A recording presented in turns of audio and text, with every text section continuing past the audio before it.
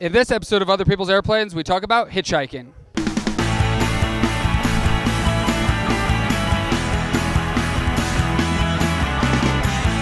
Welcome to Other People's Airplanes, the show that takes you into the cockpit and along for the ride every time we do awesome aviation-related stuff. I'm your host, Damon Favor. In this episode, we talk about one novel concept of traveling around the country and not paying for it. I'm here with Amber Nolan of JetHiking.com. How are you today, Amber? Wonderful. I'm here at Oshkosh. It's the best week in the year, right? Oh, it's amazing, and the weather's been awesome, too, for once. So you have a little bit of an unusual project going. Why don't you explain to the viewers what you do? Well, for the last year and some change, I've been hitchhiking around the U.S. on general aviation aircraft. You're hitchhiking on aircraft. Are these all people you know? No, for the most part, they're people I meet along the way and people I get in contact with. So basically strangers, but now I have a lot of friends. And the goal of your hitchhiking? Well, I'm going to all 50 states, and I'm writing a book about the project. I'm trying to, one, put the word out about budget travel and also about general aviation, hoping to get young people involved, women involved, and just show that flying can be a lot more fun than getting in an airplane and just sitting there waiting to get to your destination. And how many states have you gone to so far? 36. 36 states hitchhiking. Yes. How do you come up with an idea like jet hiking? Well, I do travel writing for a living, and I wanted to see the U.S. in a more unique way, and I couldn't just, get a car and drive around the country.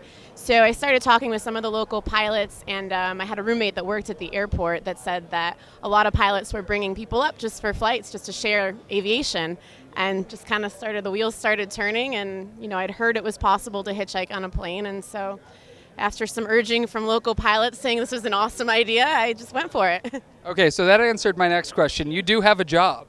Yes, well, I do. I do travel writing for a living, and so I get income around the U.S. as I write articles. But then also, when I run out of money, which happens frequently, I stop and do work either at a restaurant, a hostel. I've worked on a sailboat while it was in dock.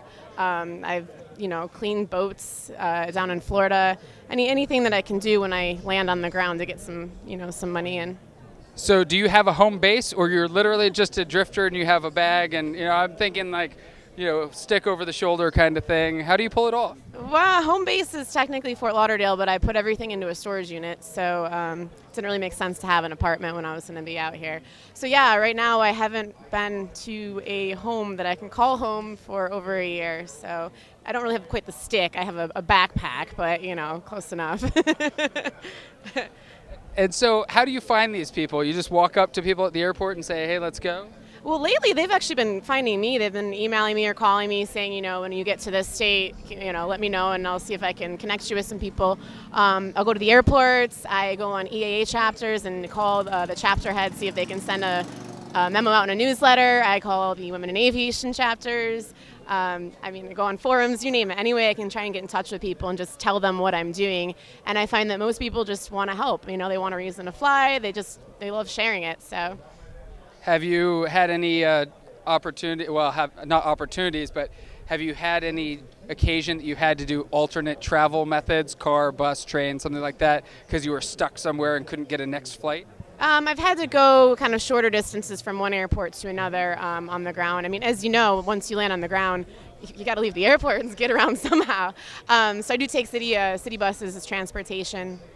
There's only been one time that I've really been stuck for a long time and had to kind of relocate for all within the same state, but with further distance, partially due to weather and other things. So you're over halfway done with your goal. What's one thing that you've learned in this experience? Well, I definitely want to get my pilot's license. I've learned that there's a whole other side to aviation and this subculture, that it's just a really good community, a really great group of people, and I don't think everybody's aware of it. So I've just learned to and really enjoy flying and enjoy traveling and just roll with whatever comes my way. Any guess on how much longer you have out on the road before you settle down again, or will you? Well, every time I guess, it always gets extended, as I'm sure pilots are aware. GA, anytime you're flying, you don't assume you're going to get there by a certain time.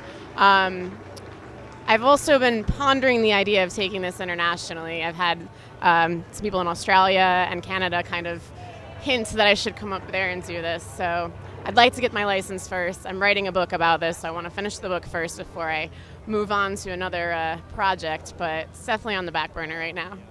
And where can people find out more about your travels and you personally? You can go to jethiking.com. I also have a Facebook account, JetHiking Gypsy. That's my nickname here. And Twitter, I'm just JetHiking. And Facebook and Twitter, I kind of update most often.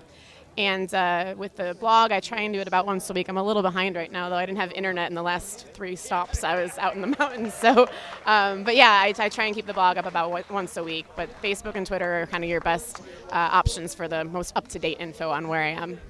What's the most interesting place you've been to so far? Oh, man.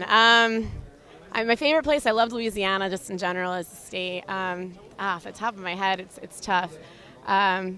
Taos, New Mexico actually was also a really, really cool city. I got to do a New Year's Day. I went to a traditional Native American dance at sunrise in the freezing cold, which was something, definitely different than celebrating watching the ball drop. So that was definitely memorable for me. I don't know. I mean, there's something interesting in each place that I go to, and so it's hard to just pick one. Well, thank you for taking the time to talk to us. I appreciate it. No problem. Thanks for having me. Well, there you have it. All you have to do to ride in other people's airplanes and travel all over the country is put your stuff in a storage locker and head down to your local airport. I hope you're enjoying all of our coverage of AirVenture 2013. Head over to Facebook and give us a like. The link is right down here. And make sure you go to otherpeoplesairplanes.com and subscribe to the newsletter and the show in YouTube or on iTunes. In this episode, we talk about how you can...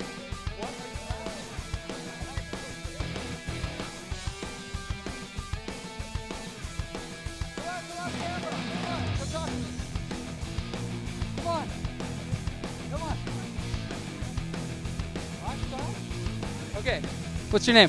Sue. Sue? Where are you from, Sue? I'm from Caneville, Illinois. Nice to meet you. Is this your first time at Oshkosh? Oh, never. I try to come every year. Every year? How many years have you been coming for? You don't have to, you can lie. Oh, wait, oh my gosh. There's so many years on there, I can't even tell you. Why do you keep coming back? I love airplanes. What's your favorite one out here? Oh, I can't say. Well, there's a real pretty Honda, and there's a Cessna, and I love Learjets. Nothing on the cheap side, huh? Heavens no. Okay, just wanted to check. Well, thanks for talking to us. Have a great week. You too. Bye-bye. All right, today we're joined by a couple special guests. What's your name? Caleb Peters. And your name? Garrett Fulliger. What brought you guys here today? The air shows. And you? And all the air shows. I want to see it all. Awesome. Your first time at Oshkosh? Yes, sir. Yes, sir. First time. Plan to come back, though? All right, what's your favorite thing you've seen today?